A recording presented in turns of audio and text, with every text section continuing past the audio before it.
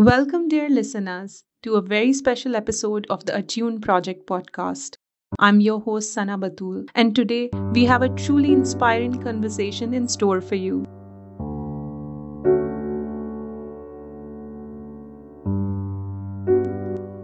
So today we are joined by Anna Mankee Williams. Thank you, Anna, for joining us today. Anna, could you share with our audience your role and involvement in the ATTUNE project? Yeah, lovely. Thank you, Sana. So my name's Anna Mankee Williams. I'm an Associate Professor of Art and Health within Falmouth University, and I have two roles on the project, on the ATTUNE project. One is as Work Package 1 lead. So Work Package 1 is where we're using creative practices and arts-based research to surface the unseen and the unheard impact of adverse childhood experiences on mental health of adolescents. And the other role has an oversight role across the whole project, working very closely with the two co-PIs, which is Professor Kambui and Professor Eunice Ma. So I work very closely with them across all 6 work packages, supporting the various different elements of co-design, lived experience, specialist technical support where it's needed. Thank you, Anna. I'm very fascinated by the whole research project, especially how art and psychology are combined. But I'm curious to know what unique or unexpected insights have you gained from using art-based practices in the ATTUNE project that maybe conventional research methods may not have uncovered? So I think the first thing is that the creative, slightly softer approach is definitely very much appreciated by young people who are experiencing and have experienced adverse childhood experiences. And the relationship building is actually quite swift when you use this methodology, which I think in this case, when you're trying to enable the surfacing of the unseen and the unheard, the relationship is incredibly important and not to be dismissed lightly. So the other thing in terms of the insight that has come out of the work that the creative practitioners has done is about some of the findings or some of the narratives that have been coming out from the artwork themselves is about I realise that you're aware of this, the importance of the repeated invalidation as an ACE. And I'm not sure that we would have got that from any other kind of medically based, science-based or linear-based questionnaire. So I think that the art, the creative practice and the art portfolio that they have created, it very, very clearly says in an alternative way that is really important, and it's the reaction of others to them that far outstrips in importance anything else that they are experiencing. And that does make you stop and think. And I'm not necessarily absolutely sure that we would have completely understood that in a different methodology. Okay, interesting. That is indeed. So Anna, can you share a particularly memorable or moving example of a young person who experienced transformative journey through their involvement in a ATTUNE project? So I particularly am reminded of the participant from the LGBTQIA community, the young persons community in Cornwall, so in a rural area, and they participated in the dance Artful.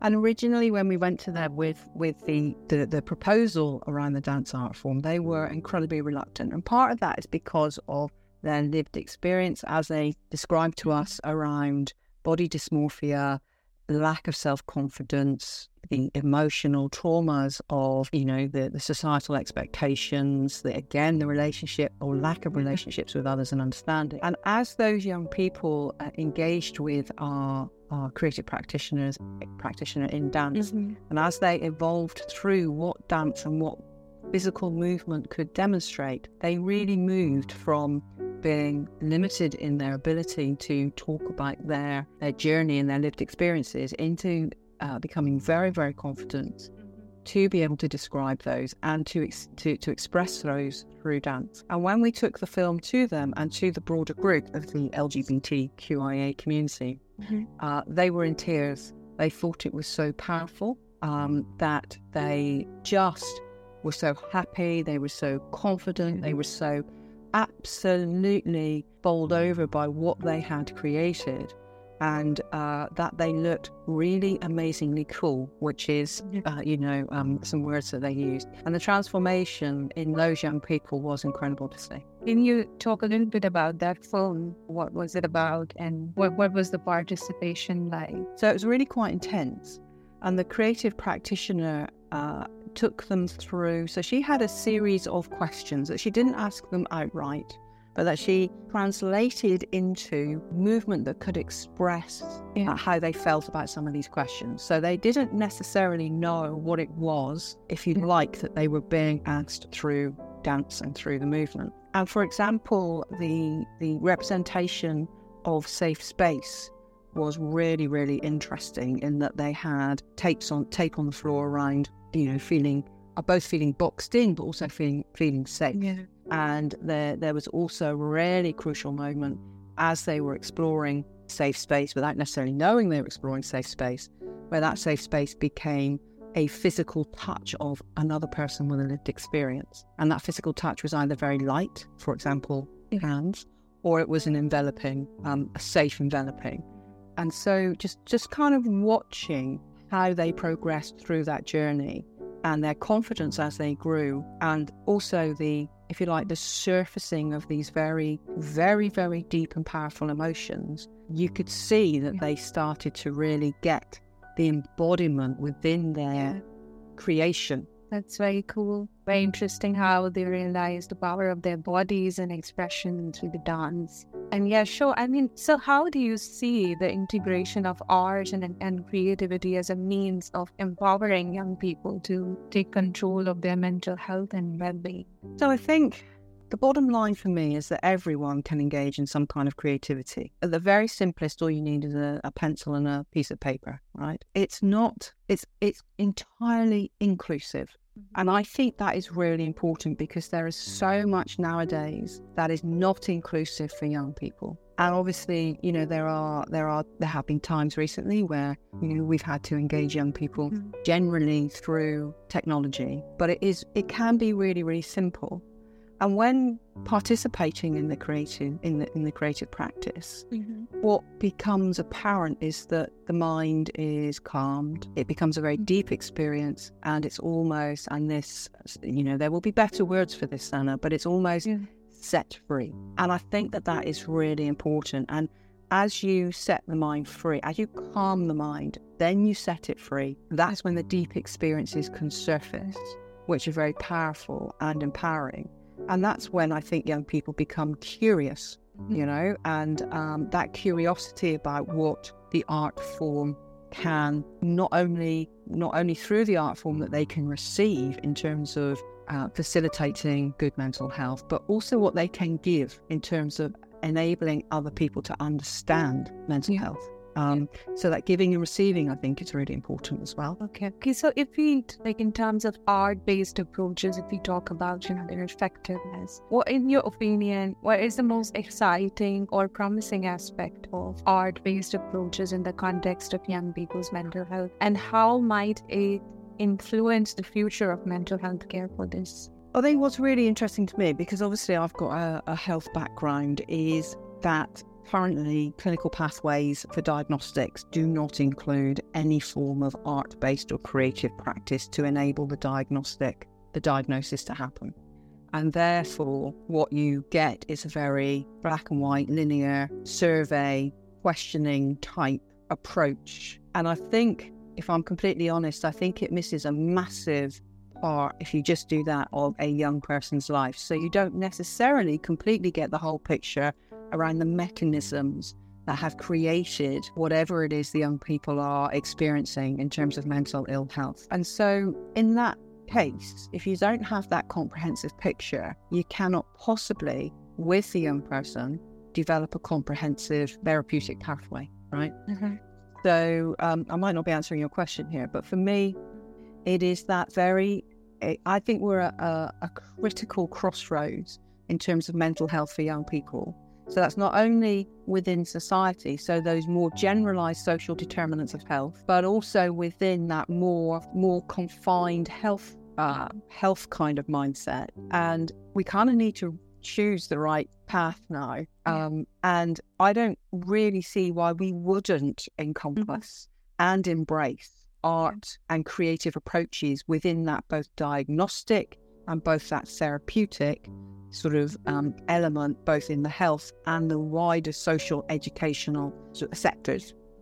Anna, you have touched a bit on that, but I would specifically like to know, as you delve into this field, have there been any surprising challenges or obstacles you have encountered when applying art-based practices to understand and improving young people's mental health?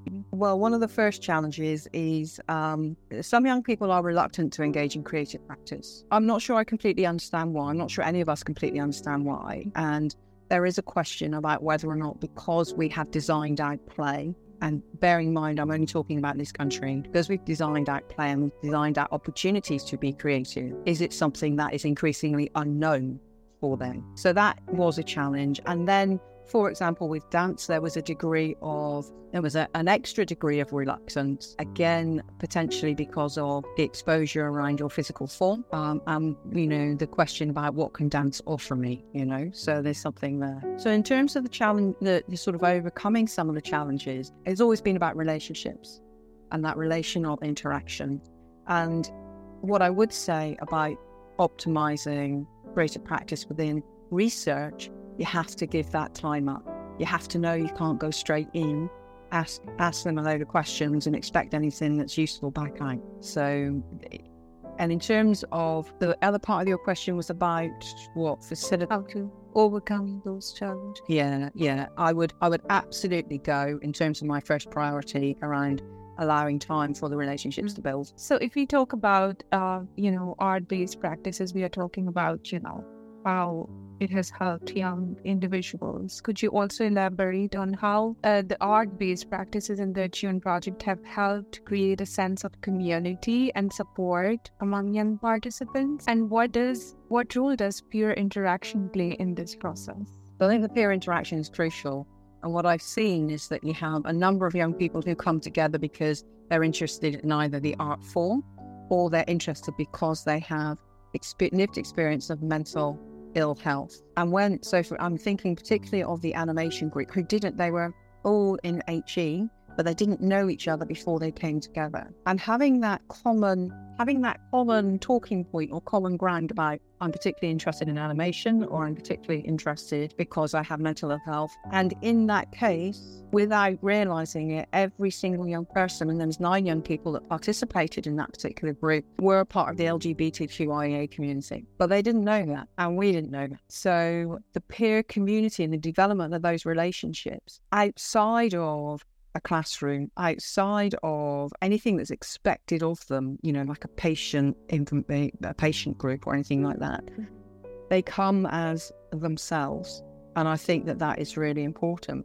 So it's absolutely crucial about the peer interaction in terms of not only success for themselves, and to this day, those young people that have participated in animation are, I believe, still in contact.